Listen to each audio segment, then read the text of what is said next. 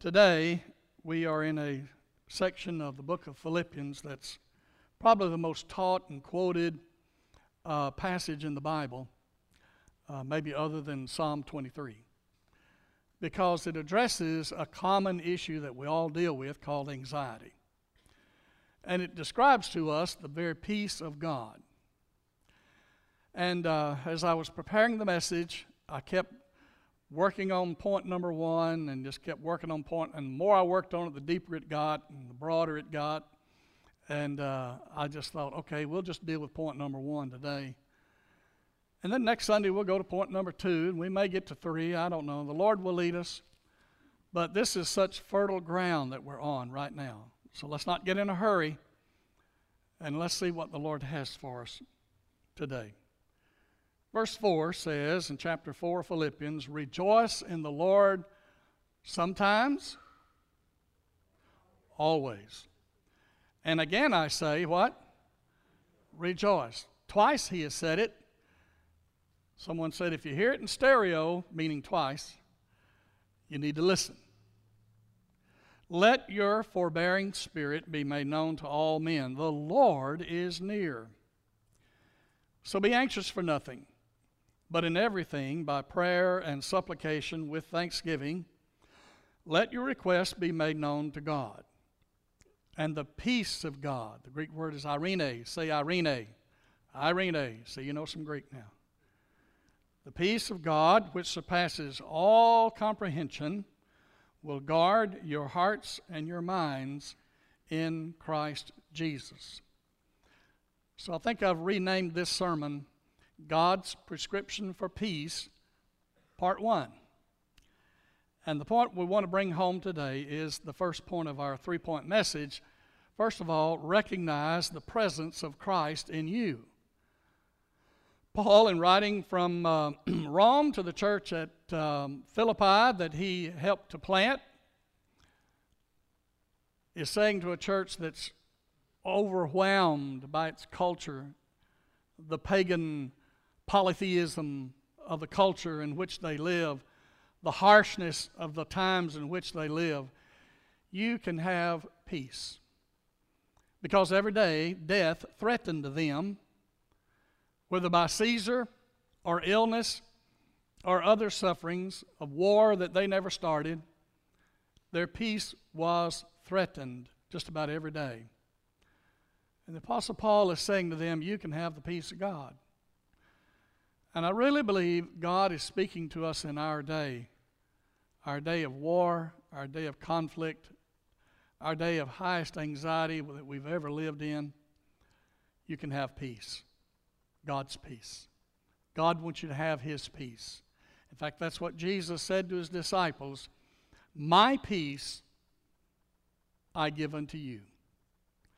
Not as the world gives, but my peace I give unto you.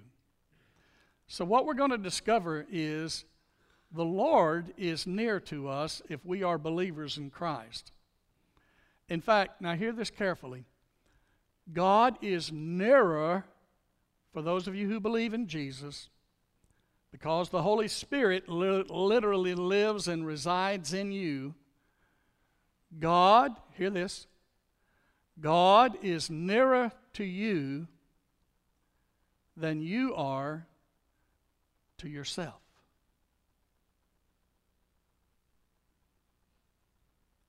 He knows you better than you know you. And He knows what's going on in your life. The peace that God offers is different from the peace of this world. And then let that be point number one, under point number one. The peace of God is not like the peace of this world. God's peace and what the world's peace that the world offers are not the same. We hear about peace in the Middle East. And we define that by meaning peace is the absence of conflict. If I could just get away from conflict, I'll be at peace. No.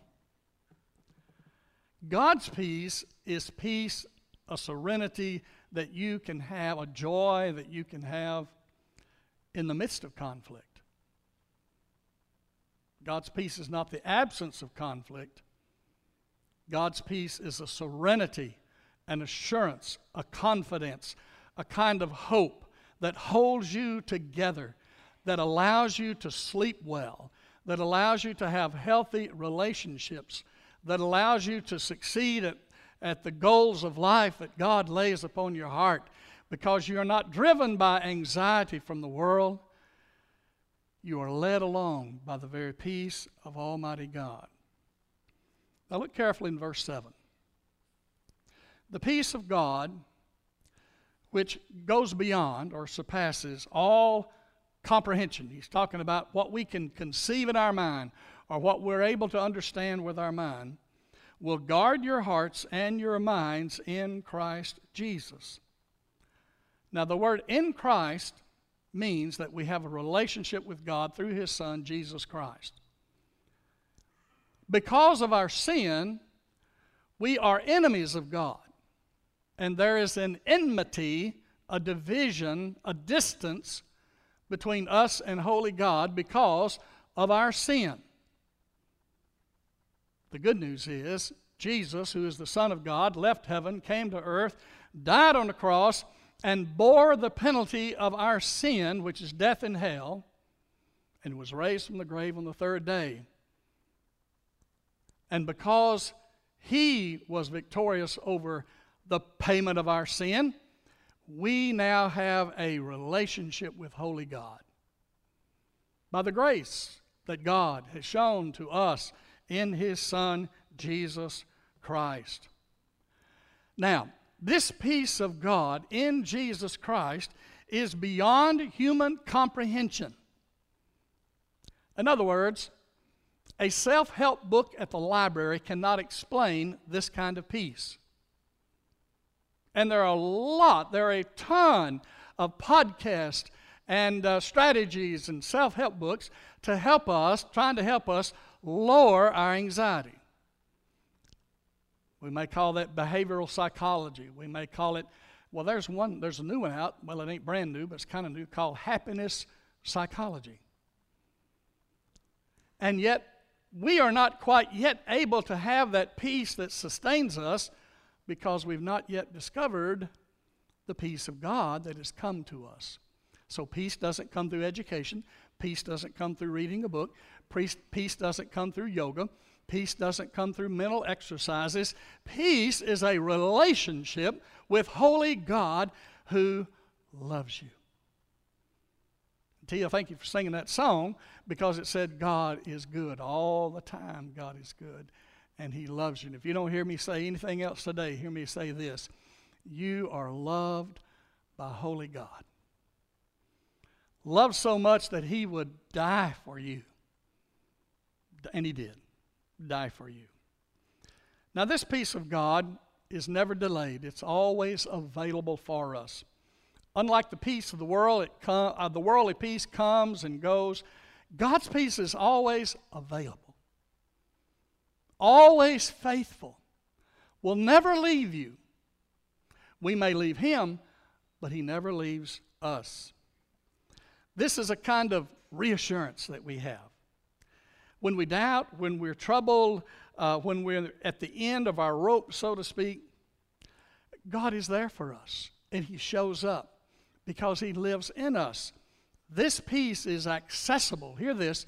This peace is accessible anytime because holy God is living in you and me.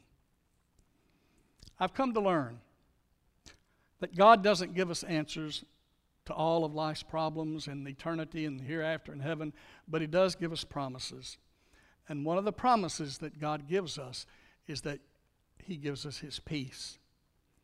In fact, in Isaiah chapter 26, verse 3, and this has become my verse of Scripture because, if anybody's dealt with anxiety in their life, I certainly have had my share. But Isaiah 26:3 is one of the great promises of God about peace. Jesus gave us the biggest one. My peace I leave with you. My peace I give unto you. Not as the world gives, but my peace I give to you. God says in the book of Isaiah, chapter 26 and verse 3, you keep him in perfect peace See, God's peace is perfect peace. You keep him in perfect peace whose mind is stayed on you because he trusts in you. And that's the same thing Paul says here in this verse of Scripture. The peace of God, the peace from heaven that is eternal, transcendent, it's beyond this world. It is eternal in the heavens coming to us. And this peace is faithful. The peace of God, that's the peace of God, surpasses all understanding, will guard your hearts and your minds in Christ Jesus. I have some good news that I've learned about anxiety. One, anxiety is a response or a reaction that leads to a feeling. God created us to have feelings. And anxiety has its good side. It's anxiety that keeps us alive while we drive. Stay with me here. Anxiety, for example, is what keeps us alive and alert when we drive. Anybody driven on the interstate in the last 2 or 3 months? Anybody? Yeah. Well, we went to Georgia a couple of weekends ago. Went through Nashville, went through Chattanooga, went through Atlanta, and then got to pretty near Augusta, Georgia, and turned right. A little town called Warrenton. All the way down there, I was so anxious because the big trucks, and I mean you 18-wheeler guys, I'm praying for you now more than ever. I mean, I said that 5 years ago, and I mean it even more now. They're just like this all the time. And then there's those people pulling in and pulling out, you know, and you're just trying to stay alive so you can arrive safely. Well, that's a kind of anxiety. And when you have an anxiety like that, it keeps you awake and keeps you alive. That's kind of the positive side of anxiety. But then there's the negative side. The negative side of anxiety is when it controls you to the point that you have heart trouble, that you develop illnesses, that you become paranoid, and that you take a weapon like the man did up in Maine and you slaughter other people. You become homicidal as well as suicidal. That's when anxiety rules you. The good news is you have power over your anxiety. And that power is not from a self-help book. That power is given to us through the heavenly book, God's word to us, by personal relationship with God who is eternal, who is our peace through Jesus Christ. In fact, the Bible says Jesus, who came from heaven to earth, who broke down the wall of separation between us and God because of our sin. In fact, the more sin you're in, the greater your anxiety, folks. It's holiness that brings you peace because God is holy.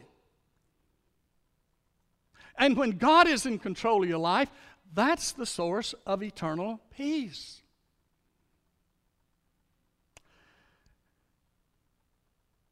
When you're anxious, it doesn't mean that you're unspiritual or you're a bad person. Anxiety, and I've come to learn this, is an opportunity to grow in the grace of Christ Jesus our Lord.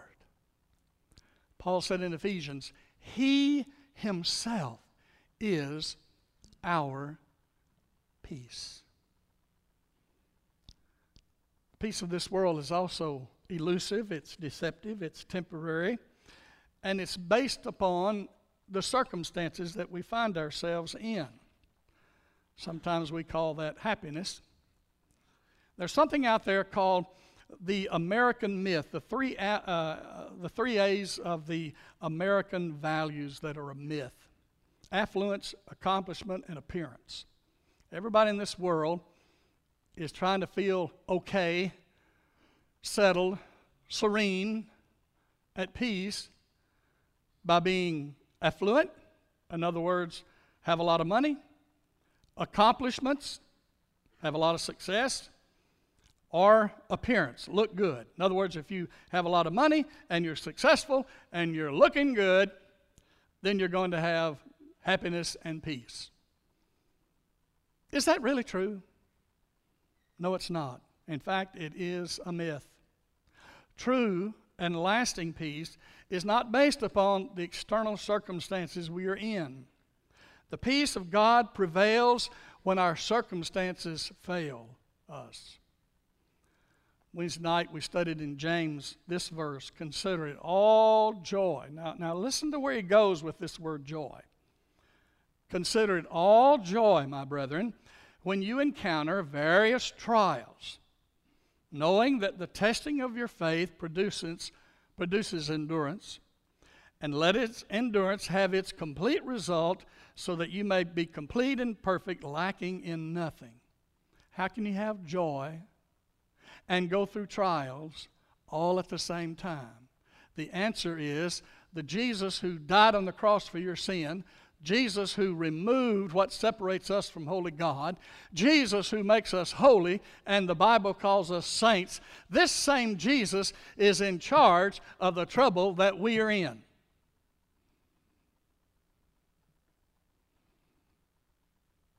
In fact, the psalmist says about this kind of peace, you make known to me the path of life, and you fill me with joy in your presence. That's not a someday, that's a today. The presence and power of the peace of God through the Holy Spirit, with eternal pleasures that are at your right hand. So God's peace is different from the world's peace. Peace from this world is temporary, deceptive, and unfulfilling. But the peace of God is always faithful, eternal, and transcendent. It even goes beyond this world. So God's peace and the peace of this world are different. And number two, God's peace, and this is where this Bible study in verse 7 is going to get really good. God's peace is our defender, our garrison, our defender. Now look carefully at this verse 7 with me. It says, the peace of God, the peace from God, which transcends all understanding, will guard your heart and your mind. Now your heart's where your feelings are, your mind is where your rationale is. But that word guard means one who goes before you and knows what's coming to watch over you so that you arrive okay. That's what the word guard means. It's made of two words. One word is pro, which means go before, future. Horao, which means to see with the eyes or to see with the mind and perceive the future. I've heard it said like this at Ekron. Whatever happens to us is not a surprise to God. Whatever has been happening to you has not been a surprise to God. God's not up in heaven going, oh my goodness. What are we going to do down there? How are we going to handle this? God goes before you, and He knows what's coming in front of you. Now the question is, are you following Him? Now you get off track, God knows where you're going there too. But if you're following Christ, He is your sentinel. He is going before you. He is your garrison. These are military terms. He is your guard. The peace of God goes before you. The peace of God knows the way through the fog of spiritual warfare. Isn't that cool? If you think that's cool, say amen. If you think that's groovy, say amen. God knows your future. And He will watch over your heart as well as your mind. God and the hosts of heaven are a mighty army against our anxiety and worry and the fear that may be threatening us today. When your circumstance leads you to anxiety, that same circumstance will lead you to pray, to seek a closer walk of grace with the Lord Jesus Christ. So what's the doorway to this peace? Well, the doorway to this peace is in verse 1, for 4 rather, the first one we started studying. Rejoice in the Lord always. Again, I say rejoice. Let your forbearing spirit be made known to all men. The Lord is near, so be anxious for nothing, but in everything by prayer and supplication with thanksgiving, let your requests be made known unto God. What is the doorway that opens this peace? It is worship. And I don't mean just 11 o'clock on Sunday, but every day. You need a 10-minute, a 5-minute, a half-hour worship experience every day. You know, I'd get that song that Taya just sang, and it's going to be on Facebook. I'd just play that thing all week long. What music are you listening to? Have you laughed lately? Have you giggled so hard that your ribs hurt? You need to do that. I think Christians have gotten so caught up in our anxiety and seriousness of our theological battles, we have forgotten how to laugh. We've forgotten how to laugh. When you read the Gospel of John, it's full of irony and humor. So sing, learn to laugh, pray a little longer, worship every day. Have a GC, a gospel conversation. Tell somebody your story and how you got saved. Be grateful. Express some gratitude to somebody. Tell somebody thank you. Tell somebody you love them. Share your testimony. Be generous. Tip a little extra today when you go to the restaurant. Minister to somebody else. I was at a memorial service this week with a young man who was one of our special needs adults in our church in Louisville, and he sings in the choir, and he can't drive, and his dad's not able to drive him anymore. And another member of the church who retired from the postal service picks him up every Sunday morning, drives him to church, picks him up every Wednesday night, drives him to church so he can sing in the choir. And they asked him, why do you keep doing this? He said, that's my ministry. That's my ministry. And practice the spiritual disciplines. Prayer, meditation, prayer, meditation, prayer, meditation. The power is not in the act of praying. The power is in the connection you have with the God of all peace. And when you go through your day and you skip that spiritual discipline, then your anxiety, your worldly circumstances that are wanting to control you are beginning to have greater power. But as you practice the spiritual disciplines, the fruit of the Spirit, the host of God's army that is mounted up against every enemy that you have and knows your future and knows what's coming, is a greater power in your life, and the peace is much, much greater. So, do you have a relationship with Jesus? Have you given your life to Christ? Have you said, Lord, forgive me of my sin, come in my life, forgive me, I want to follow you, I want to be saved. If you've not done that, I invite you to come and stand with me right here this morning. I'll help you pray that prayer. We'll get connected to the Lord, give you some literature, help you to follow Christ faithfully. What adjustment, Christian, do you need to make in your life? What small step adjustment do you need to make to access this peace of God that is like a buffet that God is offering to you and me? What little step, what little change has God laid upon your heart this morning? While we sing this hymn of response, would you just rededicate that and say, Lord, help me to make that step. Let's stand together with our heads bowed, please. Father, thank you for your love that is greater than we can imagine. your peace that comes through your love, your presence and power in our life daily. Lord, guide us today during this time of invitation. There's someone here that needs to be saved. There's someone here that you've laid on their heart to unite with this church. May they come as we sing. Pray this in Jesus' name. Amen. You've been listening to the Sunday morning worship service of the Ekron Baptist Church. You too can accept the eternal life offered by Jesus Christ. First, admit that you are a sinner. Then believe that Jesus Christ can forgive you of your sins and ask Him to come into your heart and change your life. Then confess your faith in Jesus Christ as your Savior and Lord. If you've made this decision today, write to us at the Ekron Baptist Church, 2775 Hayesville Road, Ekron, Kentucky 40117. If you're looking for a church home, we invite you to be a part of our growing family with programs and Bible studies for all ages.